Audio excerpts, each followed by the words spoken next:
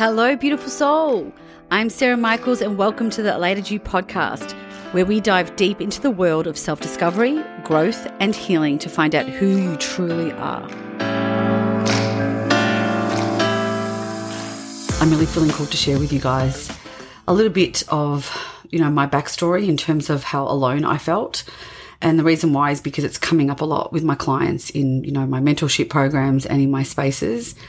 And when I hear another woman, break down about how things are going in her marriage and with her children and that frustration and that hitting your head against the wall, thinking that you're alone and that you just really want to disappear. And when she hears another sister talk into how she feels and that she actually feels exactly the same, it's like such a relief. And it's not a relief because you know that someone else is in pain, but it's a relief that you know that you're not alone.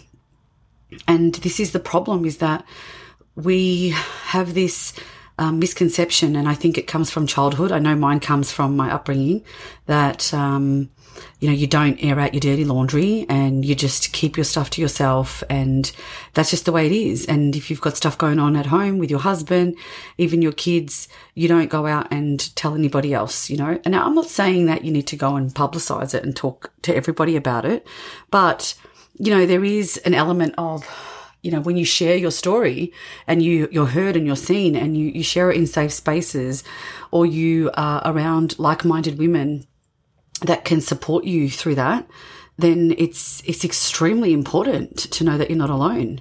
And sometimes seeing a psychologist, isn't the right, depends on who you're seeing, but that's not always the right solution. So, I hear people saying, oh, we saw a psychologist and she told my husband that maybe we should separate and live separately. And that was like the biggest mistake. And that same thing has happened to us before, where a psychologist said when my son was born that, maybe we should live separately for a little bit and have a break. And although that might sound good in hindsight, it was the worst thing that my husband could have ever done, because he's now staying at his mum's and he's having a holiday because his mum, takes full responsibility and would be cooking and doing the cleaning, and he can come and go as he pleases. Meanwhile, he doesn't have any responsibility with the child or being a husband, right? And then you're stuck at home with the kid. And that did happen to me when my son was born. And it's something that could have really, really took us down the wrong path and ended up divorced 100%. And then we saw another psychologist who was more of a mindfulness coach, who said that there is no plan B. And that was his thing. He actually said that there is no plan B, because you'll find that you're going to go with someone else and he'll go with someone else and you'll find something else, about them, because we were just triggering each other. And, I'm going to do another podcast on triggers, but that was all that was happening, is that we were triggering each other's childhood wounds, okay? So if I was in another relationship, the same thing was going to happen, because let's call a spade a spade. I had been in a lot of relationships and so had he, and they weren't working out for the same reason. So he said, there is no plan B, which made me go, what? That sounded a bit odd for me. But it was the best thing that he could have ever said to us, and I'll never, ever forget it. And if you work with me or you've worked with me, you'll know that I never, ever, ever suggest to any of my clients that splitting is an option. I never do. Of course, if they're in a very physical, abusive, but I always ask them, I always send the men, if they're not seeing me, to a men's coach, and I always try and work through with the woman. But I never, ever, that's never my go-to, because that's just too easy, right? To go, oh, maybe you're not meant to be. That's just too easy. And that's just a big cop-out. Obviously, some people just can't make it work, but you've got to try. There are some things that you just need to try before you just end things, especially if there's children involved, because sometimes even separately, you can still be really abusive to each other, and, you're co-parenting and things are still crap. So it's about you guys really healing those wounds and working through it and doing the work. And one of the things I remember him saying, 9 years ago, this was the first time we heard about, obviously I know what gratitude is, but it was the first time I'd heard about actually practicing gratitude.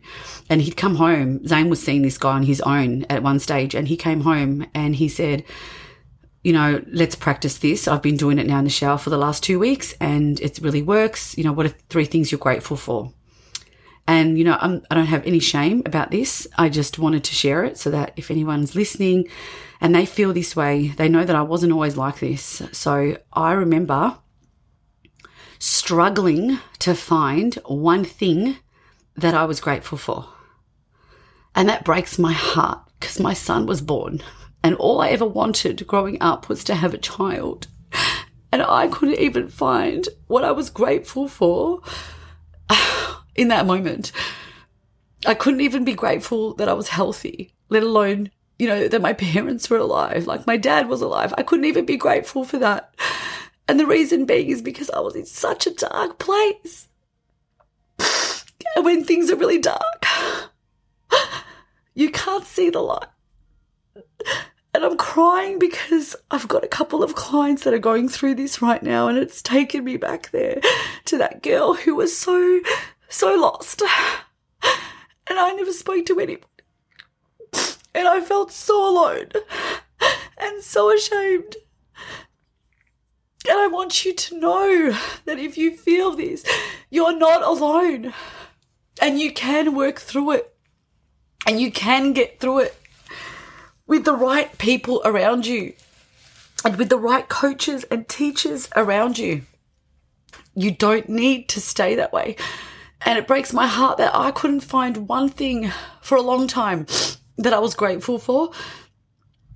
And now we practice gratitude at the dinner table. When I say now, we've been doing that. I know since my daughter was maybe 1.5 and she was just going, yeah, at the table, like she wasn't even speaking, but we just like let her go through it, And then she got to 2 and she was trying to copy Marcel. And then she got to 3 and she was still copying Marcel. And it was really cute. My son, who's, was 7, 8 at the time. He's now 10. And, she just kept copying him. And then now it's like, we're like, just find one thing that you guys are grateful for. And it gets to the point where, I'm not joking, we actually have to say to them, okay, that's enough now. That's enough. Because they start and they can't stop. Like, I'm so grateful for this school. I'm so grateful for this food. Mummy's cooking. Grateful for daddy being at home more with us. I'm grateful for mummy and daddy. I'm grateful for having the best parents. I'm grateful for my life. I'm grateful for this house. I'm grateful if we've got visitors. They just don't stop. They just don't stop. And that is because we've taught them that, and if you can take anything away from this podcast, it's start with gratitude if you haven't already. And if you know people and if you have family around you or you have children, get them into that. Make this like a family tradition that, they pass on to their families. And, when we've got people over, I've got people coming over tonight for dinner, having burgers. And I know that when they come over, sometimes my kids would get funny, like, oh, why are we doing this in front of them? He used to get my eldest would get really shy. And I own it. I'm like, nah, I'll start first. I don't ask permission. To ask for grace, to ask for thank you, to say thank you for what you're thankful and grateful for. Why should I? Why should I ask people permission? And so people just adapt. You're in my house, and so we do it. And even if we're at someone else's house, I do it. I do it because I'm not trying to put my religion or anything onto you or my beliefs. I think this is a really beautiful thing to teach your kids. And if other people's kids don't understand when I say grateful or gratitude, I just say, what's something that you're thankful for? And you know what? The kids adapt so quickly. They don't even flinch. They're like, that you invited me here for dinner? Like when my son has play dates over. The kids love it. They're like, oh, that you invited me here, they find 1 or 2 things very, very quickly.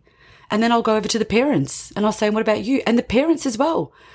And I love that my husband just jumps on board too. And we've been doing this for years, that this is our norm, because when you're in a state of gratitude, you can't be feeling angry. You can't be feeling resentment.